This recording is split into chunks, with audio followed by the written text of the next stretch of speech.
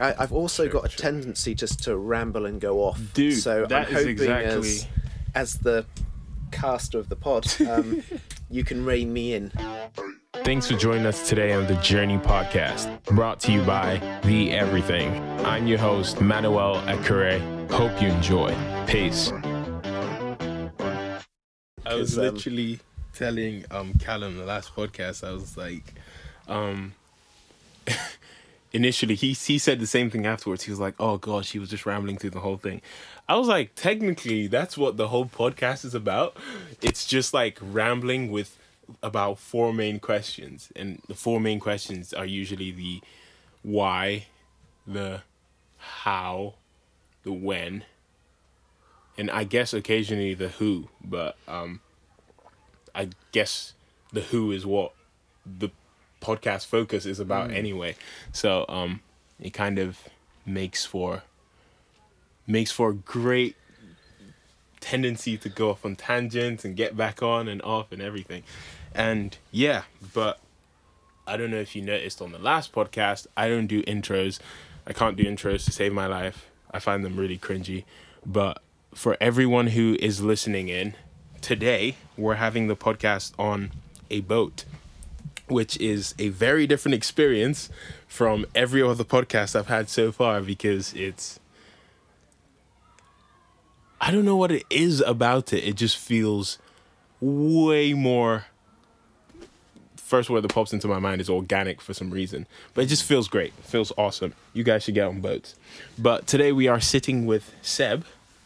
And Seb, can you tell us who you are? Well, I'm Sebastien, Seb. And it's a photographer, but half of that is also my wife, who isn't here. We've got a child who's 3, another on the way. So I am half of the Sebastien and Louise, who you've invited us onto your podcast. Yeah, absolutely. Dude, like, I can remember hearing a lot about your stuff and the work you do from Luke.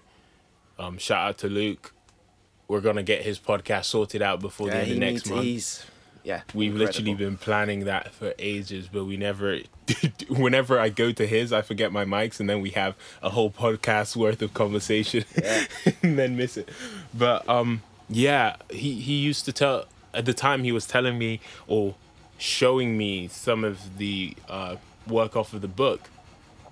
And it was, at the time, I think it was in reference to the fact that he used to live on a boat as well. Yeah. And I think we were talking about what that is like.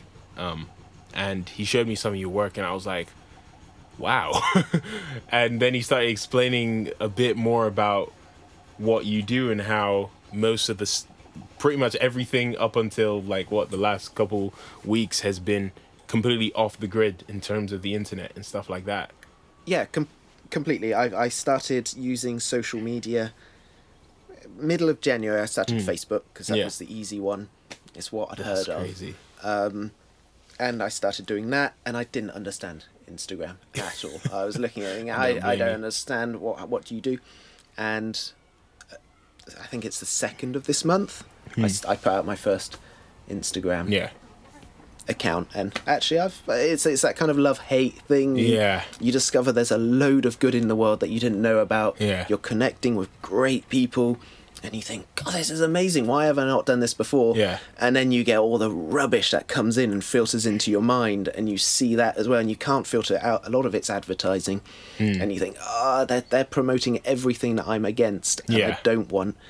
But then if I want a voice in the world now, particularly with COVID and lockdown, and I've got to be on social media. Absolutely. I've got to get out there.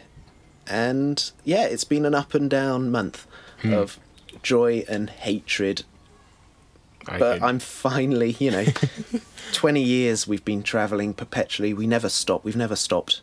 We don't, I think the longest having a child we'd stopped in 15 years was 6 weeks in one place. That's so mad. We wanted to see the world. We wanted to see, and we wanted to see the world before social media, televisions, advertising arrived in a place.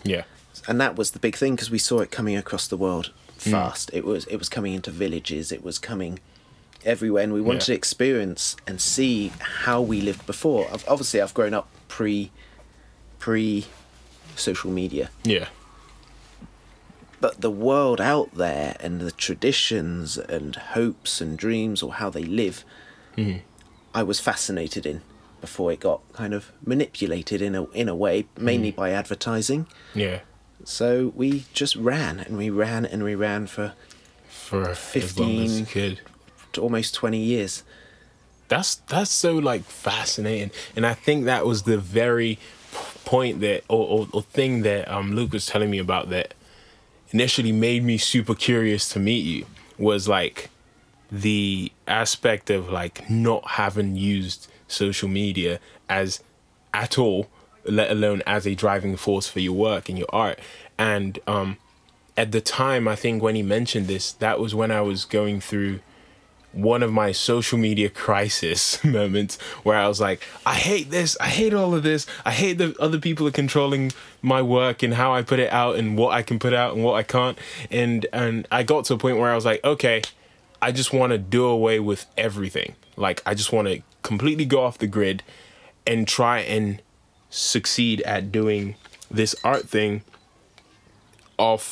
without using social media, because after all, back in the day, people survived like that. So what makes that not necessarily what makes that difficult, but what makes that so impossible? And I kind of set off for like 2 months. I didn't delete anything. I probably came off of social media for a bit and started trying to slowly get myself off of other social media platforms, before I then had like a realization that like, damn, if I did take this leap, there is no going back. Because I guess that's kind of the terrifying, but in some ways good, but terrifying thing about social media is once the algorithm stops favoring you, there is no reverse for that. It's like you go back to square one and you start trying to build that back up. So I was like, oh my gosh, with everything in the last 2.5 years I've put into specifically Instagram and building up a portfolio of sort, or some kind of catalog. At the time, it was more a personal, I used it as kind of like almost a journal, because if you scroll down to the bottom of my page, you would see that the context and the content was more about moments in life that were significant in terms of like emotional raises, or and I use kind of like the emotional effects to dictate how I set that whole thing out. So I was kind of like looking at it like, oh my gosh, this would be quite a tragedy for me if I was to spend years of my life building this and just step away. And then I heard about what you guys are doing, and I was like, wait a minute, so there are people doing this? And it was like, and it wasn't till, when was it? 3 weeks ago that we met? Yeah, 3 weeks ago. Yeah, but roughly. Yeah, right at the beginning. I think I just activated an Instagram account and I met you. Yeah, it's crazy. Oh, man. And, well, since then, I feel like I've been on a massive journey. Like, though, you know, we're in lockdown, we can't move anywhere. Yeah. And Louise, my wife, she hasn't looked at it at all. It's kind of, I do that bit. She's remained as she was. She still contacts the magazines and the written word. And I feel like I've been everywhere. And of an evening, we sit down and I'm like, this is where I've been. And I can say, I've been all over the world and I've seen this and I've spoken to this person. And it's, you know, within the context of isolation, it's been amazing. Yeah. You know, I can still travel. Yeah, without being physically...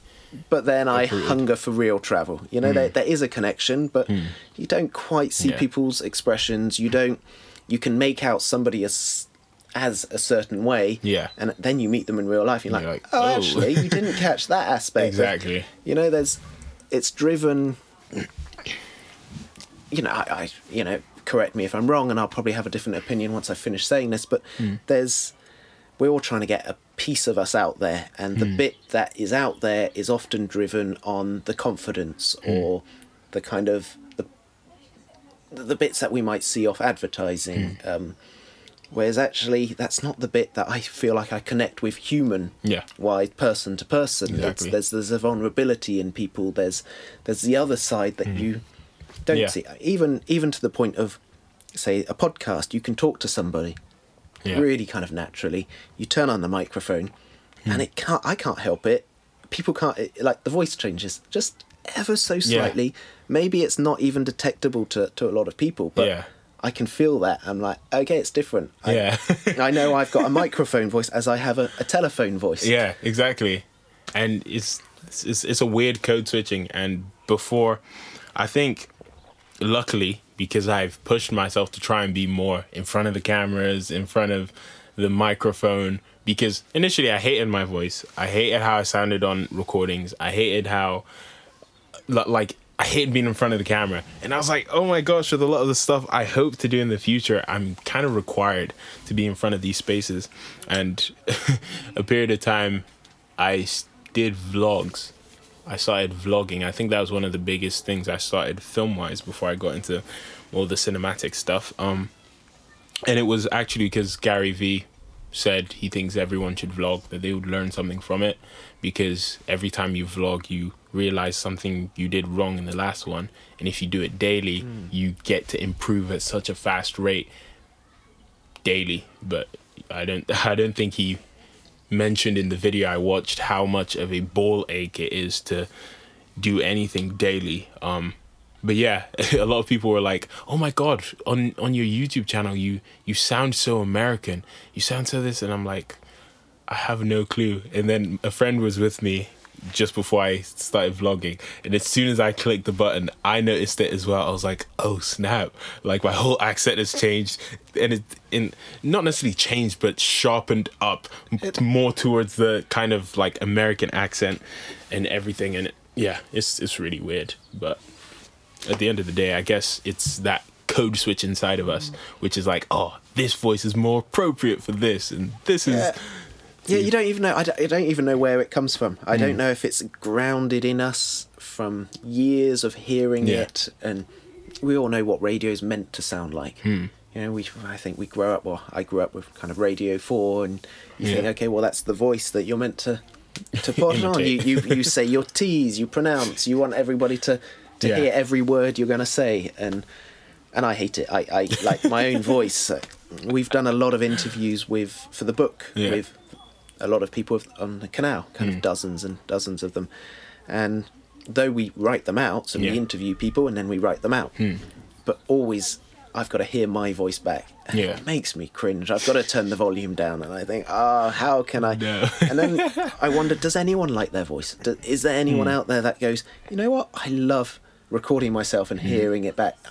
I've not met a person yet. Honestly, I think it's weird to us because obviously there's that thing of like the way you hear your voice in your head isn't the way people hear it. So I think the main reason people don't like their voice is because they get familiar with their voice as this, what they hear in their head as they speak. But once it's recorded, it picks up on all those tiny details, and once they hear it back, they're like, oh my gosh, that's not me. Yeah, and it's I didn't know I stressed this word here. I didn't know that I didn't know that tone came out, and like I hated it at the start. To be honest, I don't know if I would so much as say I love my voice now. I'm content with it, and I'm like, you know what? It works. It works for... Yeah, but you've got a great voice.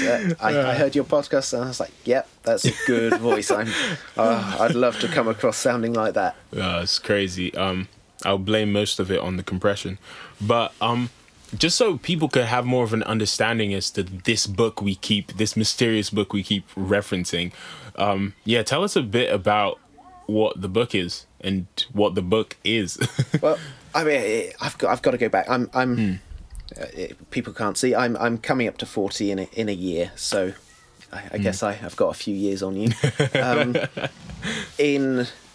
When I was 18, I didn't much enjoy school. I didn't much enjoy university. I tried university. I lasted 6 months, and I said it's not for me. I don't want to learn the processes of photography. I went and did a degree in photography.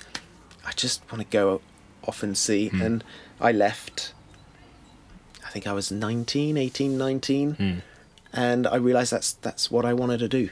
Yeah. And travel. And we travelled all over the world, and mainly in India. India was the one that caught my spirit and the diversity of it. And over the years, we started seeing the world change. We started seeing the kind of European influence coming into India. And it got to a stage I wanted to see what was happening in England. I hadn't been back to this country kind of seriously. I might come back for Christmas to see a family for a week or two, but my life was kind of more in Europe or Asia. And I wanted to see what was happening. And we wanted to see, you know, what positive outcome could come of this society. If we're pushing our values, our ideas onto the world, what's the outcome? What are we going to look like as a country?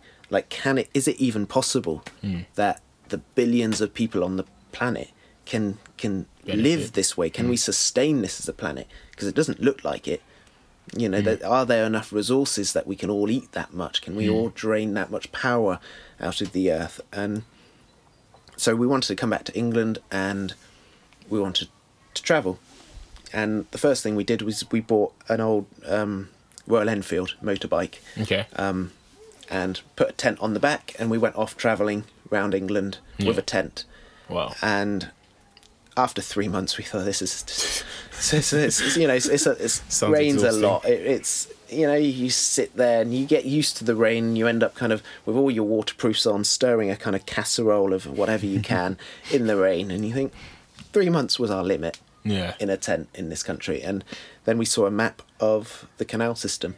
And we said, well, look at that. Look, we can go everywhere. We can see cities. How long ago was that moment? This is 10 years ago. Okay.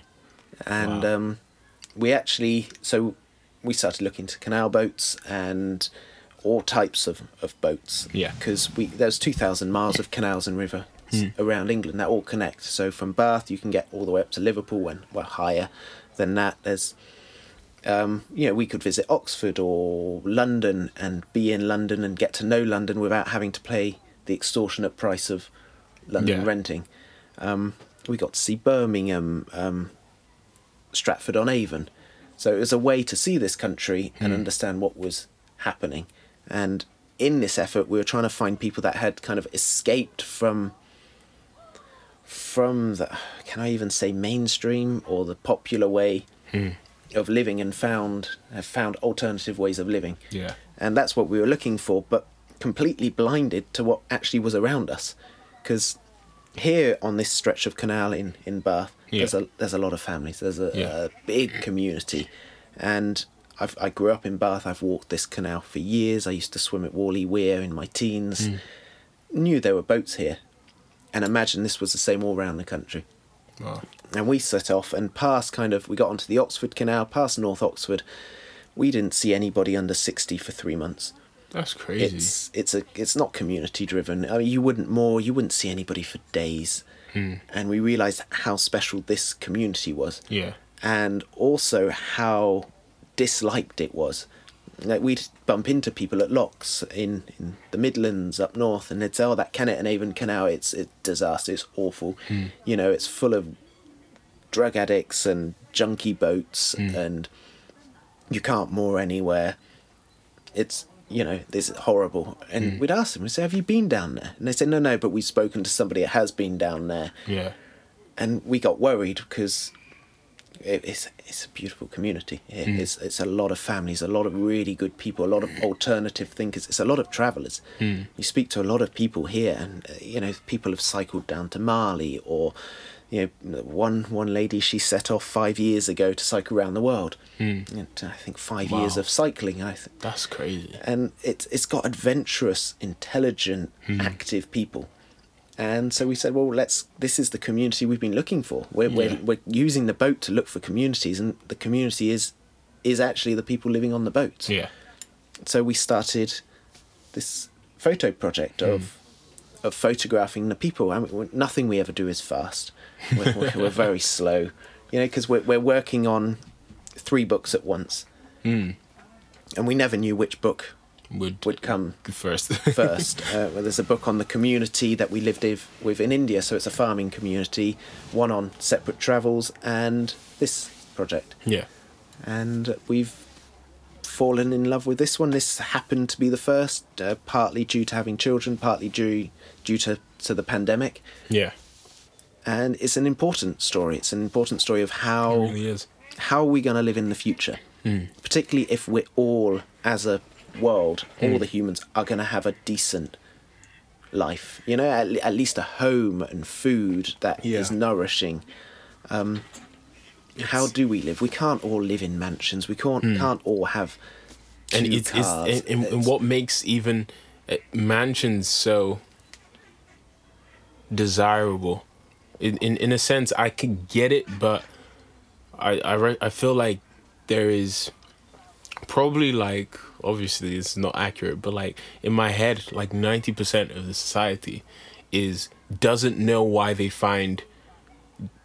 want to live in a mansion. Why do you want to be in quote rich or have, and what does that even look like, and why does your perception of that look like that? I guess a lot of people, like you said, aren't alternative thinkers. They don't step outside of the way they have been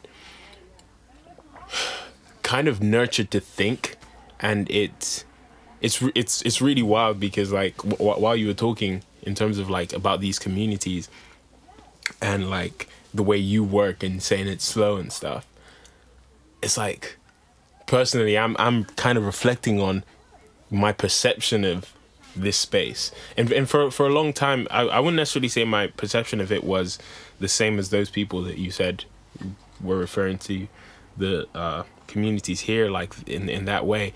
I would say it was more just kind of like, because this was so apart from the general rest of Bath, in a sense, it was kind of like I didn't know how to think of people that lived here. But generally it was like, damn, it takes a bit of craziness to at least live on a boat. So it was that aspect. Plus there's like, interesting hearing you say that, like, there's a lot of active people, but it's starting to make sense in my head, because I'm like, yeah, like, I guess if you live in a kind of like a situation, if you place yourself in a situation like this, you kind of have to be active to some extent. You can't live passively, because life is not linear enough to just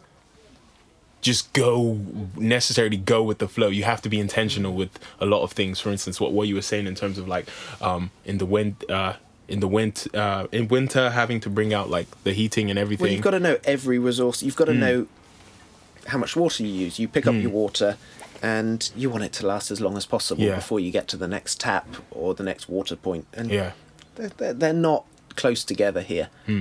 So you get your water and you've got to preserve it. You can't simple things like brushing your teeth, leaving the tap on. I don't even know if people do that anymore, but I know there was a big campaign quite a few years ago for it. You can't stand in the shower for 20 minutes. A shower is for washing. You turn it on, get water on you, scrub as you turn the shower off, turn it back on. It's you know where you know what you're heating with. You know, you're physically putting the coal or the wood on your fire. So you know what it takes to heat you. Same with the toilets. You've got to empty your toilets. The most efficient ways of doing them as well. It's you know where it all comes from. You've got to be aware of that. It takes longer. It like living in a house is convenient. It's so convenient. It's convenient, but you pay for it. You have your running bills for it. You know, when it came to the pandemic and, you know, jobs started going or people got furloughed or wages started going down, there was a sense of panic, particularly kind of in the media. You felt the panic.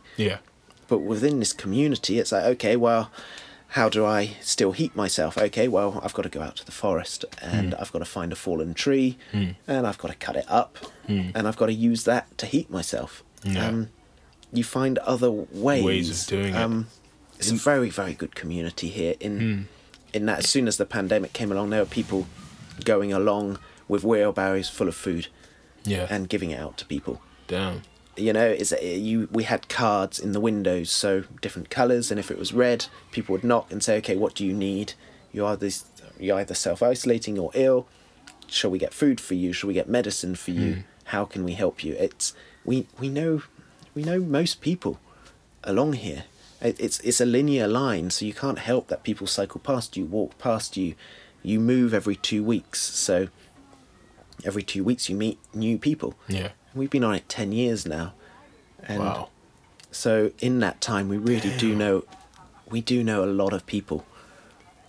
That's like, that's so wild. And like, to even think that you guys set on that journey to create that book or create this book is really interesting, because I can't even think of how you would speed up a process like that and not have to force things to happen. And I feel like seeing the book, if everything, and I haven't read through it, that's one thing about me, I don't read, I don't read unless I have to, which is a bad habit that I've been trying to fix as much as I can. But flicking through the book, one thing I notice is, for instance, the aesthetics. Obviously, that's like the main part that catches my attention initially. Everything felt very intentional, which is very important with any piece of visual work. Is you want it to be intentional, or at least to feel intentional, because if it doesn't, there's a high chance that it probably clashes with something else.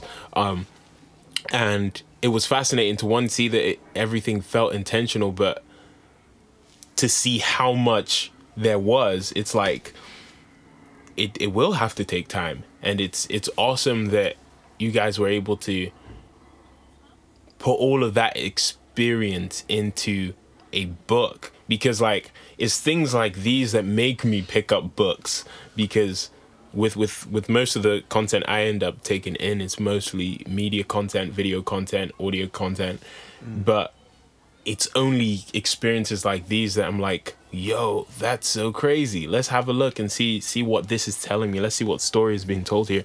And yeah, I guess I'm just super fascinated that you guys were able to go on this journey of sort and create this piece that is so, like, visually, at least, because that's the only part that I paid attention to in the book, is so cohesive. But then added to that, thinking about everything else in terms of like not being on social media, not having all of that, it makes it even more fascinating and more impressive to see that you guys have created that. Because I know for a huge portion of the work I create is like, okay, I have this idea, I have a vague idea how to do this, but then I go online and then I open myself to the wide world of visuals, and then I'm like, ooh, this looks very similar, and then I try and search things that are more similar to this, and it opens me up to this. But then to think that you did this work off of that grid system, and it still ended up like in my head, I would have struggled to understand how you could end up at the same place, if not better, not using all those tools. But I guess I'm waffling at this point, but it's just really fascinating to think that you guys have been able to create something so amazing. Well, it took a long time, in part because we came back from years of travel, and England was like a foreign country to us. It was, God, what's happening here? Like, when you're gone for so long, you really see the influence of music or what's happening kind of socially, and you think, wow, this is happening. And then we wanted to capture the canal and the people in a way that was our own. Yeah. And it can be seen very easily as you see a lot of postcards of the canal. Yeah. And it's quite easy to do that and replicate that, but how do you get your own voice and your own view into it of that? And it did take a long time. For a year or so we were just taking pictures and just getting the contact sheets back. Maybe I should explain, we're using 1950s Rolleiflex cameras, 6.6, and we're still using negatives. So we'd get the contacts back and we'd look at them and say, okay, well, what shots do we like? Do we like the darker shots or the lighter shots? And slowly at first I think we got about 3 shots back, and we're like, okay, this is how we see it, because it's trying to capture what we see in our own imaginations. That's how we see it. How do you capture that feeling so it can be represented and shown to an outside world? And in that respect, I think not being on social media helped, because being on it for the last month, I realised it's starting to become quite a thing now to live on a canal boat, and it's starting to be, we've seen a lot of people from van life, #van life, kind of moving on to boats and having their portrayal of it. And I feel like we moved on before the BBC caught on to it, and before it became quite a mass thing. The canal was still pretty unheard of. Even here outside, our boat now was just mud. Wow. And they've painted and everything. You could say gentrified it, or they've made it more appealing and easier for a mass to come cycling down, running down the canal.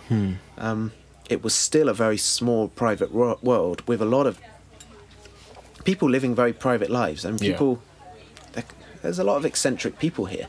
There's a lot of people passionate about what they do. There's a lot of strong voices here.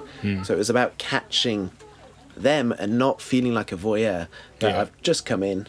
It's it's that thing between, well, who am I doing it for? Am I doing it purely for me? Am I doing it for them? Am I doing it for the greater? What's the idea here behind it all? It's none of our work has stemmed from a want to be famous or to gain anything. It stemmed from a passion of wandering, I guess. I mean, that's we've called ourselves Wandering's Publication, because we published our own book ourselves, and it's just what we found along the way, without having any clear idea where we were going. These are the stories that resonated within us. You can feel it. You can feel it in you, and you kind of go, okay, that's who I like to talk to.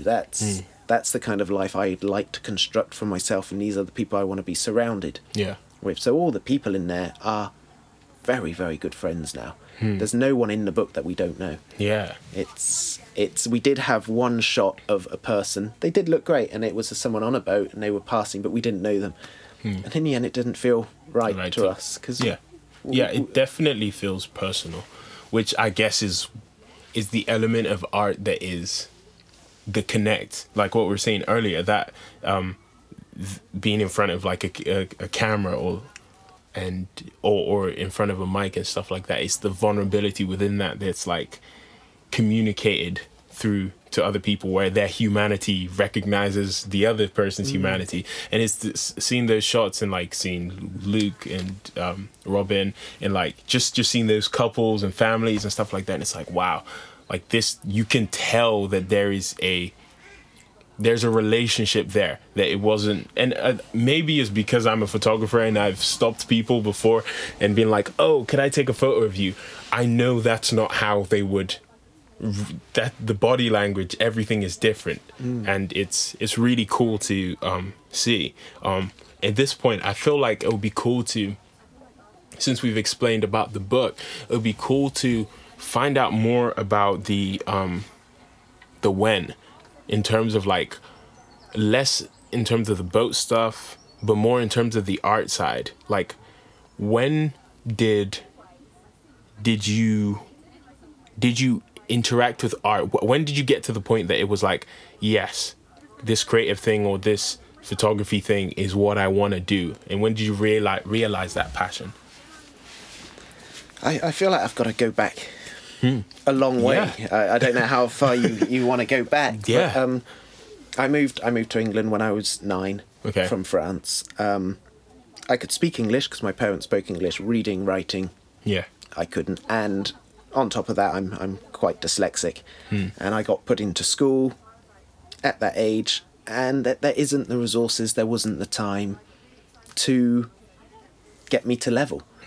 So they just left me at the back of the classroom, and that's it. And I couldn't read and write for years. It's even at 16, I was struggling to go on with that. Fortunately, I was at school in Bath, Beach and Cliff.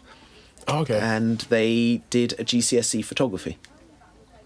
And I was like, that's, you know, I can see, I'm visual, I like the arts, I like the woodworks, I can do things with my hands.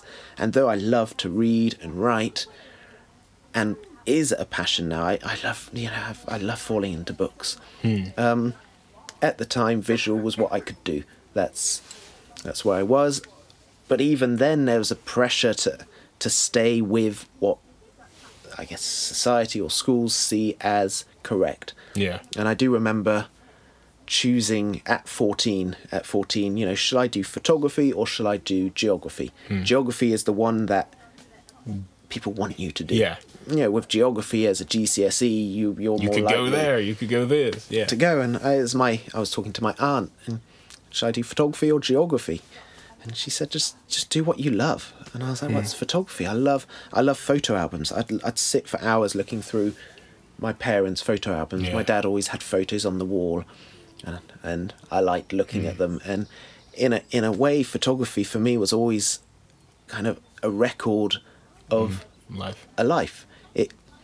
You know, I struggled often with ideas. You know, they give you a project and you've got to make a project out of that. And yeah, it's great. It challenges you. You can start seeing in different ways, but it's never the work that lasts. Yeah. For me, it's like, oh, that was that project that I did for that time. And then it goes into the folder. Whereas the pictures I took of my family and like you say, of the skate park, and I was like, wow, I was at the skate park when I was 13, 14, taking pictures of people and you were talking about the vert ramp, and I was like, that hasn't been there for years. And I remember them building the vert ramp and putting that up. So I grew up right next to the park, and so that's where I hung out. That's cool. And I remember the pictures of friends skating. That's what I wanted as a record. Yeah. And you know, I never got on well with school. I couldn't wait to finish. Then it came to A-levels, and I was like, well, of course I'm going to choose art. I'm going to choose the visual. And I went to the Bath College, and I did A-level photography and a visual arts course, and I loved it. And that's when I found I excelled. You know, I got all the marks that I needed to get. I got the prizes. I was like, I am good at something. School made me feel like I was useless at everything.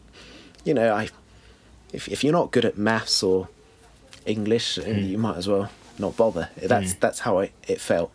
And I thought, I'm really doing well. Okay, and all I wanted to do was finish education, go off see the world. I had no idea about the world, and I wanted to see it. Because I did so well at A-levels, there was a lot of pressure to go on to do a degree. Yeah. So I started a degree. I lasted 6 months. I just was not interested. I wanted to be 4 months more than I did. But I wanted to be out, but there was this pressure to stay. And you know, you talk about mental kind of health, and I had a breakdown at 18, and I was in bed for weeks, and every time the phone rang I'd vomit, but there was no recognition to this in my circle of wherever I was. And I used to go to the doctors quite often. And they'd say, okay, I think you've got ulcers in your stomach. And they'd put tubes down my throat. And like, nope, you're fine. Oh, you might have a wheat allergy. And I'd be like, okay, so I'll try that. And the way I was working out, because with mental stuff, you can't help it, but you'd feel weak. And I'd walk down the street, and I had to have a job because I didn't have any money. I didn't have a family that could support me. I had to work. And I remember changing to getting a longboard. So I got a longboard because that's the only way I could get anywhere, because the focus on actually longboarding took my mind off the anxiety of getting to that place. Sure. And slowly I did get a job. It wasn't easy. You know, I was still shaking a lot, and I saved up enough money, and I went to Costa Rica. Damn. And I sat on a beach for 6 months and just had time to myself. No pressure, not doing anything. I only went out with about 200 quid, so I didn't know you needed money for travel. I thought you just went and travelled, and that is exactly what I did for 15, 20 years after that. I just left, and I started just documenting my surroundings and be like, oh, but this is different. You know, I'm in Costa Rica, everyone's getting around on horseback. There's like 3 cars in the whole area I'm living in. And And it kind of grew like that. And after Costa Rica, I actually came back and I printed some of the pictures and I set up a little store at Green Park Station. Oh, cool. And for a couple of months, I can't remember how long, I was selling there. Yeah. And from that, I made enough money to be like, I can travel again. That's crazy. And I went off to Australia, didn't particularly like Australia, went to India, and I was about a week into India, and I was sat down in a kind of guest house, and there was a guy and a girl next to me, and I started talking to her, because she was so finely dressed, like beautiful.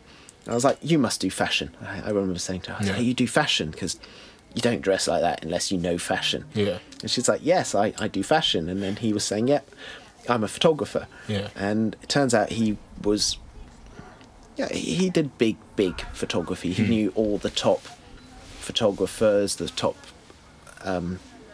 fashion designers, and we just hit it off. And he said, look, if you want to just learn, just come traveling with us for 3 months. Damn. And that's where I got introduced to a Rolleiflex camera. He had a Rolleiflex camera, and he kind of showed us this. I went to Delhi. I found one for £200 in Delhi, pretty beaten up. I still got it now. That's awesome. It's broken a few times. You run around trying to find people that can fix them. And 3 months turned into 2.5 years. Wow. I travelled with them and explored photography, and he really showed me the passion. Though from a GCSE, I knew how to technically print. Yeah. I didn't quite understand the passion and the feeling that came with it. And I'd always stuck to black and white because I'm colourblind as well. I'd always been laughed at. Like, that's wild. Like, people would laugh and say, oh, you're a photographer and you're colourblind, and make a joke of it. And he gave me the confidence to just say, so what? That's how you see it. And if you see it like that with your colourblindness, just do it. Do it for yourself. Don't do it to try and please somebody else. And he instilled a huge amount of confidence. And I just carried on from there. We've always sold on the street. Photos were my money. I never had money. I wouldn't sell and have loads of money and go off travelling. I'd take my photos with me. And I remember, I think my second trip in India, I landed and all I had was photos. I didn't have money, but I'd sit out on the street, sell some. That would be enough to move to the next place, photograph some. I could find film. There was a Nova film in India that cost about 40 pence. So I'd take this film and develop kind of at night in guest houses and put cardboard up in the windows and develop. And I was travelling with an enlarger at the time, so I had a big backpack with an enlarger in it, and that kept me travelling in that manner for 15 years. Wow. Damn. So, yeah, where it came from, it's kind of a natural progression, but at the same time, something that I was drawn to. Like, wow. If anything, the book might be, it could be a failure. I didn't know. We've never published a book before, and I didn't want to go through the whole rigmarole of going to a publisher. I just felt that would be too long. It would. I did look at some forms, and you've got to write so much. And I was like, writing's not my strong point. And you have to conform to then things that have already made money. So you're kind of perpetuating something because they want to know that you're going to sell it. Yeah. And they can only base that off what they've already sold. And I think it's tough in that sense, but I think with what you guys have done, that's what I guess also gives it that extra value to it, because it's so unapologetically your work and yours and your wife's work that it's like top to bottom, this is us, this is our vision for it. And in a lot of ways I've been lucky to benefit from similar things, but it was never the intention at the time, because with most of the art forms I got into, one of the main drivers for them was I had ideas. So since I was a kid, I've been very visual in the way I process information. Like, really, everything I think about, I see visually to some extent, if either in words in my head or I see pictures. So I had ideas for a lot of these things. And even as a kid watching cartoons, nowadays I look back and I'm like, my favorite cartoons were always the best looking cartoons. And it kind of makes sense in hindsight. But I had the ideas for a lot of things. And so I would talk with people who knew how to do it occasionally, and I'd be like, oh cool, could we try create this? And with music it was like, oh, this and that. But it was always a frustration of I had to wait to do it on your time, and it would never be fully me because this is your interpretation of what I'm trying to explain to you, and that's purely dependent on how well I am at explaining what I'm trying to get. And then I would have instances where, for instance, with music, yo, can we get this done? And, oh, sorry, I'm not available this weekend. How about next? And by next weekend, I'm on to the next thing, because I think I ended up with so many different art forms because I had a very short attention span. And my aunt once used to say that I was the kind of kid that was like really restless. And sometimes when you see me focusing on something, there's a high chance that I'm not actually focusing on that thing. And she was saying it in context of one time, her and my mom were talking about something, and they told me to read my book, and I was like reading it and everything, and I wasn't reading anything. I was just like soaking in everything they were saying. And she said that, and it really stuck with me because it totally makes sense, because now I've understood how I process information, how to trick my mind to do stuff that I don't want to do. And and so nowadays I'm benefiting from doing everything myself. It's not the best way to do it in every scenario, but because now I've learned how to do it myself, it means that even if I'm not going to do, like, let's say in film, even if I'm not going to do the shooting of the film myself, I know how to shoot the film. So now that I talk to like a cinematographer or whatnot, I know how to explain to you exactly what I need. And as a director, now I could be a better director, because if I'm able to explain that as quickly as possible and we could get synced, this process is going to be way smoother. Well, that knowledge is ingrained in you. Yeah. It's in you. It's... And it just translates to everything, and it's so fascinating, because with, for instance, music nowadays, I'm completely independent with that stuff, and I'm like, okay, I'm putting this music out, and I'm doing this all myself, and it's strenuous and it's stressed and it's tiring, because it's like, oh my gosh, that's what the publisher alleviates you from, is like all these extra steps that now you have to do.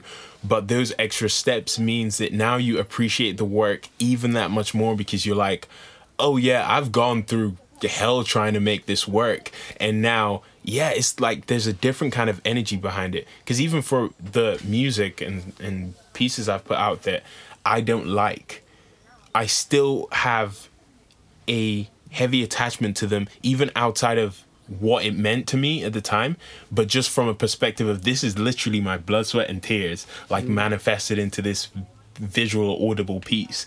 And it's really cool, and I think it's something that I would love to see a lot more creatives being open to doing, because I guess everyone wants to be fast. Everyone wants to be like, and you can't blame them. The world is like that. The world world makes you believe it's like that. I don't know how much the world is actually like that. Yeah, you know, a lot of people that really remain with longevity, I do think there's a hell of a lot of work behind it. A lot of time has gone into it, and it's that thing of, what do you pursue? Are you pursuing it because of your passion? Or are you pursuing it because of the end game of what you're hoping money, gratification to get? And I don't even know why I started photography in a way, and I know that we've in essence been buskers around the world with photography. So instead of music, we'd go and we'd put our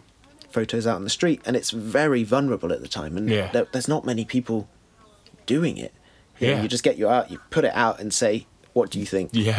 And that people would then come along and buy it. You think, that's amazing. And this is, I guess, in a way, it's a bit like Instagram now. Everyone's putting out their stuff. Yeah. And you can see it. But at the time, you had to go via galleries. You had to go via the conformed ways of doing it, of being, and that was one thing with. I went to Paris in, I think, 2005 with a portfolio under my arm to go to the galleries. I thought, why not? This is what I believe you do. And I went into some of the top galleries with my work, and they said, "Oh, we want to see your portfolio, not your CV." Sorry, they want to see. And I was like, I haven't got a CV. What's a CV? It's all written stuff. Can you not just look at my work? And they're like, no. And that's when I got really mad inside. And I went, it doesn't make sense. But I walked out the gallery and I walked down the road and I just put all my art up on the wall. Just stuck it up on a wall. And it's not allowed. It's illegal in most countries. But it sold all that day and no one said I couldn't. I was like, hell, wait a second, well, do I need the galleries? Wait a second, I've just made enough in a day that I can buy a flight back to India and survive for 6 months. I don't, and that's what I want to do. My name, we've never pushed ourselves, we've never made the contacts. Yeah. We've just always made enough money to continue with the travel, to see the places we wanted to see. Yeah. And that was the end game for us. It's just to get enough so we can get that flight and just survive. And once we're in India, we did the same. We just put it out and you make enough money and you get to the next place. And so, yeah. Wow. That's like, in a sense, that whole story seems like the dream that I hear a lot of people talk about. Because in my secondary school, let's say A-levels college, it was that was whatever it was like, what do you want to do for the next couple of years? I want to go traveling. If I'm to be honest, about 80% of the people who said they wanted to go traveling never went traveling. And it's thinking and seeing that visually, it's like, wow, that sounds like a dream, like a fantasy of life, but really cool to see that you have been able to live that. And in a way, it's like it's also personal for me. I don't think I've mentioned it on the podcast yet, but talking to people about a lot of these things is almost like helps me gain more perspective to some of the things I want to do, because for a lot of my most recent years, let's say the last 3 years, I've been like, okay, I don't want to play this game the way they're playing it. Like, my intention is, obviously I want to get credit for my work, I want to put all that stuff out there, but I want to predominantly make work because I want to make it, as opposed to making it because I want to make money from it. I did that with graphic design, it made me hate graphic design. I did that with music, it made me hate music. I did that with film, it made me hate film. And it's that pattern keeps repeating itself, and I'm like, I just want to do this for me, and I want to be able to walk through that. And it's really fascinating to then see how you have navigated that space, because to some degree, a part of me is like, damn, maybe that there's some leaps I should probably take creatively that I haven't taken because of that fear of like, oh, it's not going to conform to how the social media works and stuff like that. And I guess even then with social media, what tends to blow up are usually the things that are from the most genuine place. Like, most of my work that I end up putting up and I'm like, oh, I need to post, let me post something today, it's like, that's like average.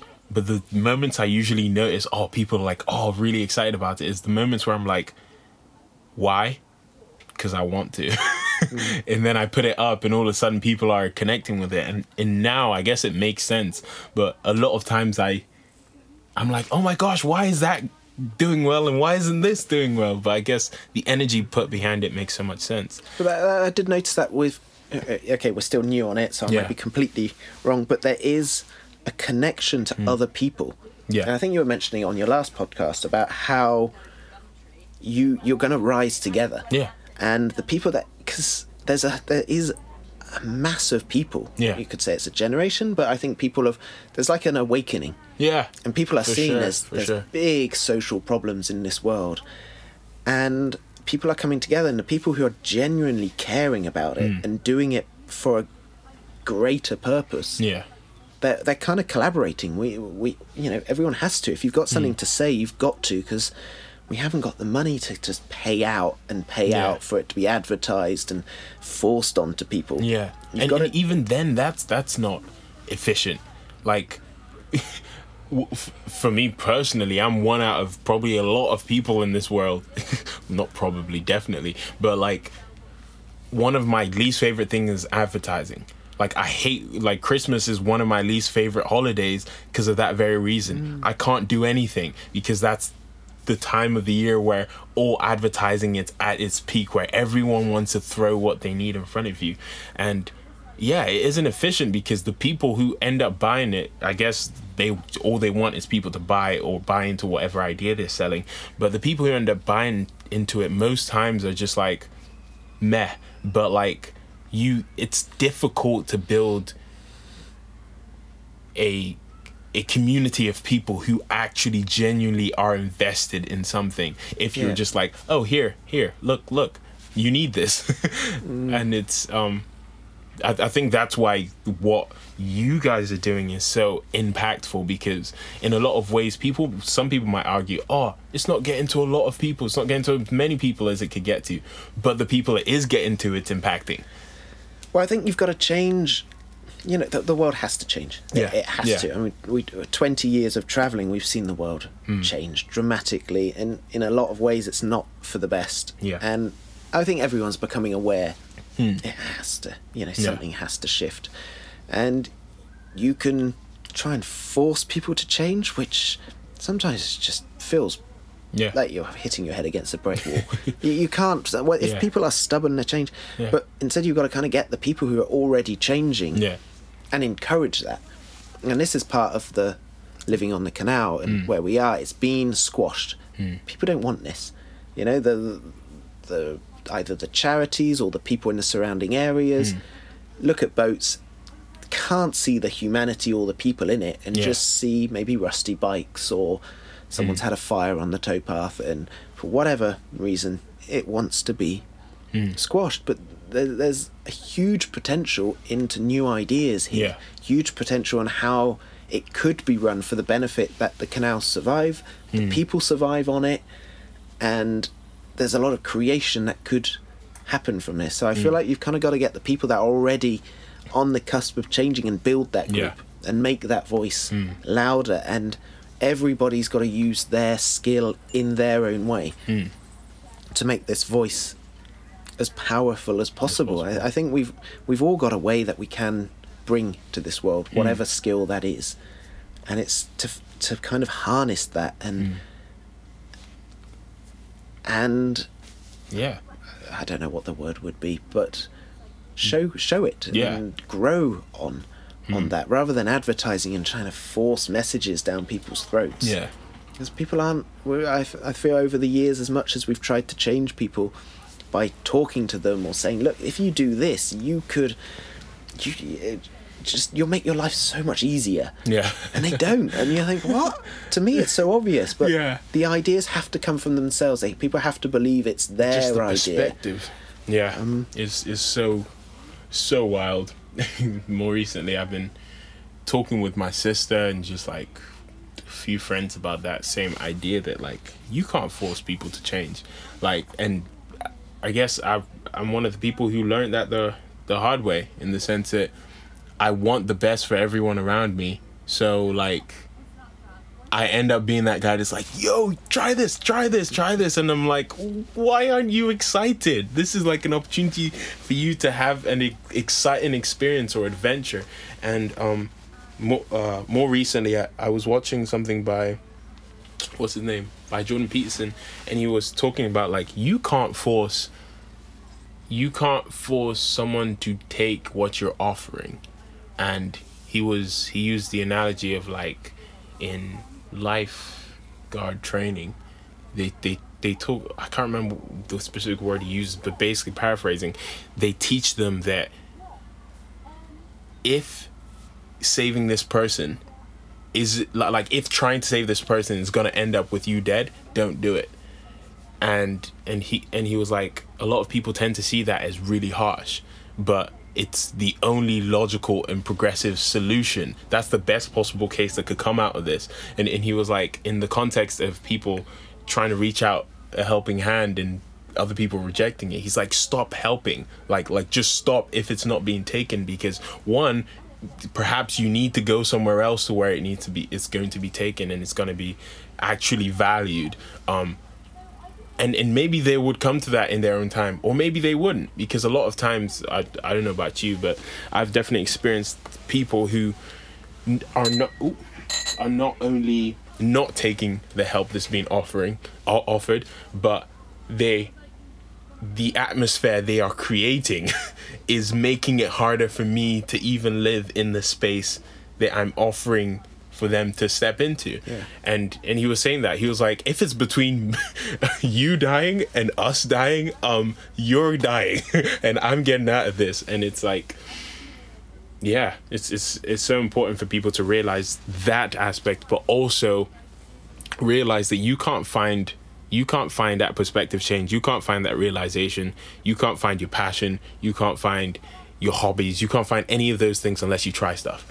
Like, you're gonna have to jump. You're going to have to stick your neck out in one way or another. Because if you live passively, you are going to experience the world from a passive point of view.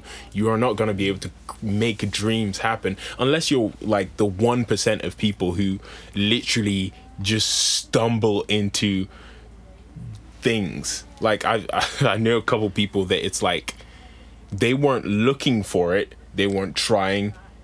It just landed in their lap. And like, fair play if you're one of those, but like, they don't even know how that happened. So that's not like a I don't know if it's this, but you've got to take failure, or you've got to accept that some people aren't gonna like your work. I remember putting it up our work, and I just went. I put it outside the Tate Modern, just on the wall. Yeah. Put our work up. Wow. And I was like, just do it. Yeah, I've got no other options. I've got nothing. What can I lose? I've got no money to lose. I've got no home. This, photography is my passport to places. So I put it up on the wall, and a long line. There's about 20 pictures up, and I just sit down and wait. And if people like it, I'll talk to them. Yeah. And the first person that comes along there's a guy walking along, and he's just pointing at the pictures, going crap, crap, crap, crap, crap. And then he sees me and he's like, oh, and just walks off. I'm like, oh, great, that's it. First person comes along, he thinks all my work's shit. What do? Do I pack it all up? Yeah. Or do I just hope that someone else comes along and does appreciate it and does like it? And, I guess having nothing, you're forced to just... You're forced to carry on. You've got no other options. It's... If you've got nothing, you can't just go find a job and be paid that evening. You just kind of wait and it's taught me a lot. It's taught me a lot about selling. It taught me a lot about how people view the world. And fortunately, the work that we've produced attracts nice people. I remember turning up in Paris again, no lodging, no money, didn't know what I was going to be. I went to a street, put it up. A girl came along, starts talking, likes the work. We talk for a few hours. Gets a lot of work about India. And she says, you know what? I'm actually off to India in a few days for a month. Do you want to stay in my apartment? It's like, wow, I've only just met you. But she was kind enough, and I took her up on that. And it turned out to be an apartment opposite the Picasso Museum. Mad. It was a stunning apartment. And you think, from the work that I do, it instilled enough trust for her to allow me to be there. And it's happened time and time again that there's still people that will drop me an email and say, I'm going away for 2 weeks. If you want the keys to my apartment, you're more than happy to take them. Wow. And that is what I value in art and creating stuff that has a purpose, is there are people out there who will just... You communicate with people. You can touch people faster than well, you can't just stop someone in the street and say, I'm going to have a conversation with you and you and you, but with a photo, you put it up and people recognise what maybe you're looking at. They understand your kind of essence in a way, if that's not... No, that can be said. Yeah, absolutely. Well, at the moment, it's just funny to me is realising that... What the heck is going on with my phone? Is just realising that I was just about to ask, like, why? Why do you do this? And I feel like you literally just answered that question. I'll try and keep these answers short. Don't struggle to. I was thinking before you got here, it's like, we've got 20 years of pictures that now we're about to promote ourselves or get our work out. Yeah. You think 20 years is a lot of work, and then we've got 20 years of stories. So what stories do you tell in all those? And like, I was thinking the same thing, because I was like, oh my gosh, it could be cool to get into more of the India story and everything. But at the end of the day, there's nothing that says we can't have part 2 to this, and part 3 and part 5, or like have those in different ways. So I'm totally open to that, and I would love for that, because I feel like a lot of those stories, and the main reason I do this podcast thing anyway is because, one, obviously I get to ask questions that are harder to just bring up in normal conversation, but also I think there's an importance for, or at least it's I guess it in some selfish way, it's me trying to create the things I wish my childhood self had. And that was how I learned, was searching up about some of my favorite artists being interviewed and looking for those specific interviews that covered their journey to that point, because it helped me feel like, oh, okay, so I'm still on track with this. Oh, so this rubbish is still part of the process to get into that point. So I think it's like really great to be able to visually paint that picture for people, or audibly rather. And yeah, so one of those questions that I was saying about is, I guess it's, in terms of with your art and the work you guys do, what is like, that's so bad. Where do you want the work to take you? Which is such a bad question, because really it's taking you all around the world. Yeah, I've heard, obviously I've listened to your last podcast, and I was thinking about this, and I was like, well, how many answers can you have for that question? I feel like I could probably talk for an hour on that, and then actually find contradictions in what I'm saying, and kind of come back and say, actually, did I mean that? Or did the point come across with that? Where do I want it to take us? I'd like to continue doing this. I'd like to be able to continue doing this as a family. We've not done this as a family. The hope is to go back off to India in November time. We'll have a 5-month-old, and part of me just wants to go. I feel by stopping in the pandemic, all I've seen is walls go up around the world, and restrictions, and we've had Brexit, and it's a worrying time for the freedom that I've had. I've never had work visas to go anywhere. I've just kind of done it and dealt with whatever consequences have been, but on the whole, no one's minded. It's when you show art that can touch people, people are not. I've been stopped a few times in Paris, and the police come and say, you're not allowed to do this, and I say, this is my work, it's hand printed in the dark room, and they've all turned around and said, look, if no one else complains, we won't see you. And they'll walk past every day for a month, and you cannot make eye contact with them. And that's the world I would love to offer my children. I don't want the world to get scarier as we, the West is going to have to, we can't have so many privileges. If the whole world is going to exist at a kind of an equal balance, we're going to have to give up a lot of our privileges, a lot of our material possessions, and live in a way. Is the journey for me, or is it for a society? I'd love to create a society. It's not where I want to be. I don't want to be an individual person in a place. I want to surround myself with friends, with family, with good people, with people who aren't stressed all the time because all they've got to do is try and make the money. Money, there's not the desire, but the stress of making enough money can create conflict within families. 100%. I don't want that within families.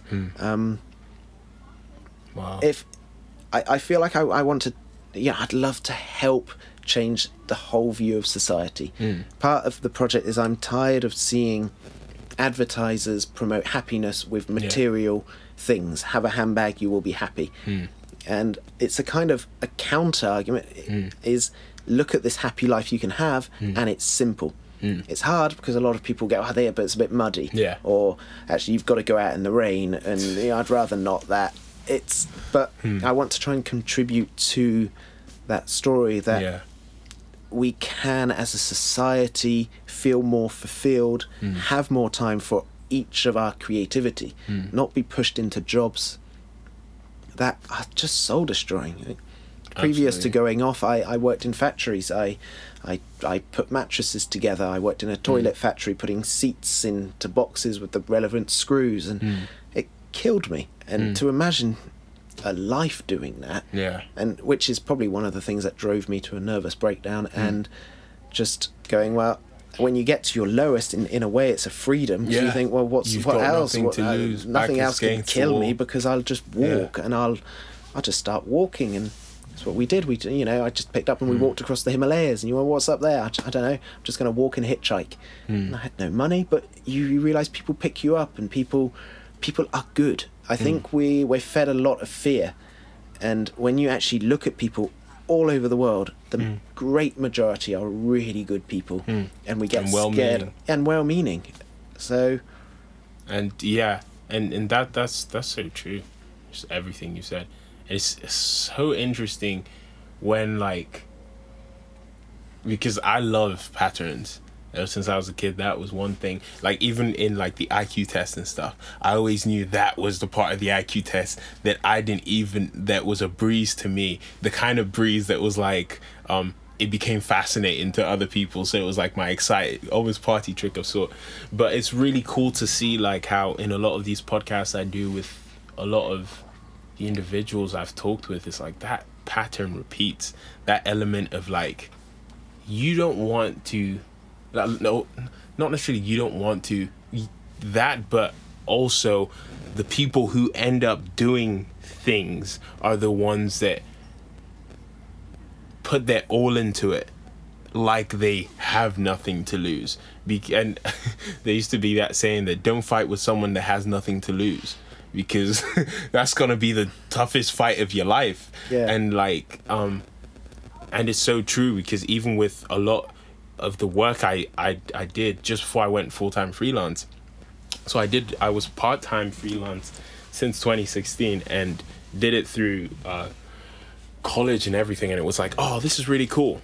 But while I was working a job, I noticed that, like, the amount of energy I put into my work, just like, it started trickling, because I was like, I don't need it. I don't need to put that much energy in. The moment I dropped my job, I noticed that a part of me was like, you have no other way of getting money. Get off your ass and do something. And especially being freelance, is like, if you don't work, you don't eat. If you don't eat, you die. So get up and get something done. And I noticed that from the moment of... I left my job initially, my last job. I specifically left because, one, I got to similar breaking point in what you were saying, that I literally got home one day and just, like, bawled my eyes out. Like, usually I would do that in my room, but I couldn't even get to my room. I just, like, was in the kitchen, just completely gone. And it was like the first time my mom was like, you need to stop. And for me, really, I know what my mom's like, so for her to get to that point of being like, you've worked enough, like stop, I knew, like, this isn't just me overreacting. This isn't just me going through a patch. And it was so bad. And I eventually quit the job at the end of the month. And that was the start of me just being like, you know what? Let's just do whatever we can with the rest of it. If it doesn't work, great. But at least if it does, I get to have that life that I dream of having, which I'm lucky to live in at the moment. The second question being the flip on the question, which is where do you want to take your work?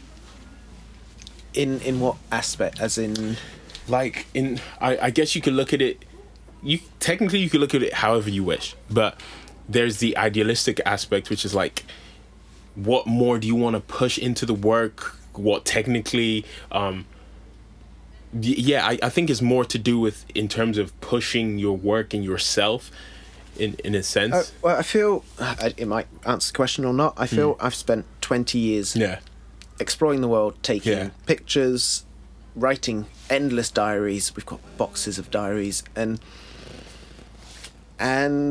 it's getting to a point that now we're getting out these stories, and there's part of me that I'd love to teach. I'd love to do a course, or pass some of that passion on to other people. Part of me wants to do that, but at the same time I know I'm never in one place long enough to ever do that.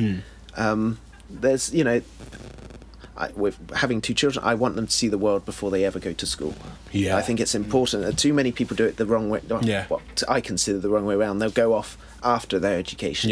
But I feel if you can start seeing the world before you, it would inform your decisions. Well, then you've got a reason to be learning stuff. You've got a feeling. If you're learning about mountains, you've seen those mountains. You go, bloody hell, they're massive. And how did that form? And puts things in context. So, perspective.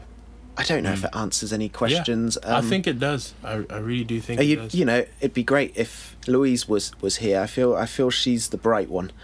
She's got a deep knowledge and retains information, and she's maybe next time the podcast will be with her, because I think that would be really dope. You'll probably get a completely different story out of her. Hell yeah, absolutely. I feel our partnership works very, very well because we're very different in some aspects, very similar in some aspects, but it works. That's awesome. Where maybe I've answered the question, maybe not. I reckon you definitely have, and most importantly in your own way, which for me is satisfactory. And in that aspect of like teaching is.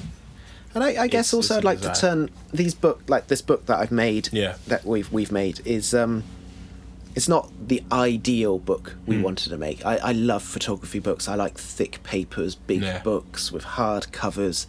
And when we first went to make this book, that's how we wanted it. And we went and got quoted from different printers. And the cost of it was extortionate just for us. And then we'd have to be selling the book for 40, 50 quid just to kind of break even.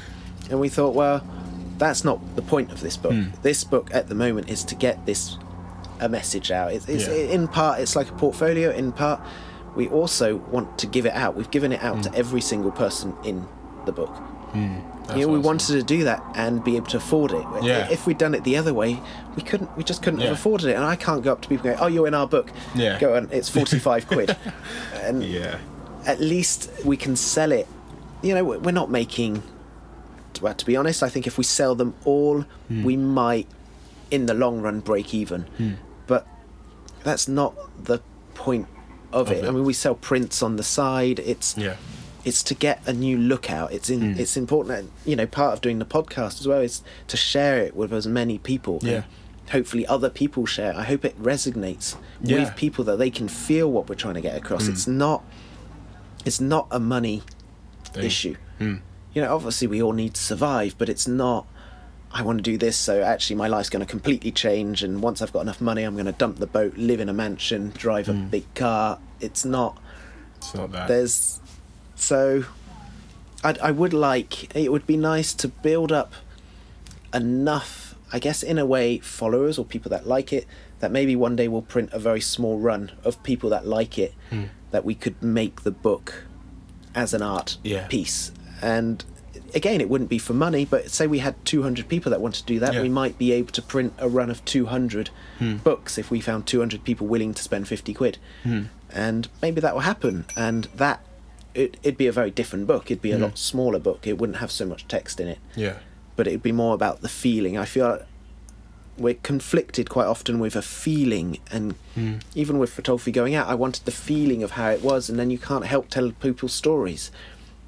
You go out travelling and you see people, and at first you're almost a tourist. You see the facade of people's lives, and then slowly over years, you actually get to see their viewpoint or what they're saying. You think, well, actually, I can't portray all this in photos. So slowly we've developed writing, and there's quite a big essay that was quite important at the back of the book, and we spent over a year just writing the essay. So once we finished the writing, the photos, we sat down and said, okay, we're putting our writing hats on now, and we're writing. And I've never written anything. Like I said, I'm dyslexic. I was really behind at school, so my confidence in that was zero. Yeah.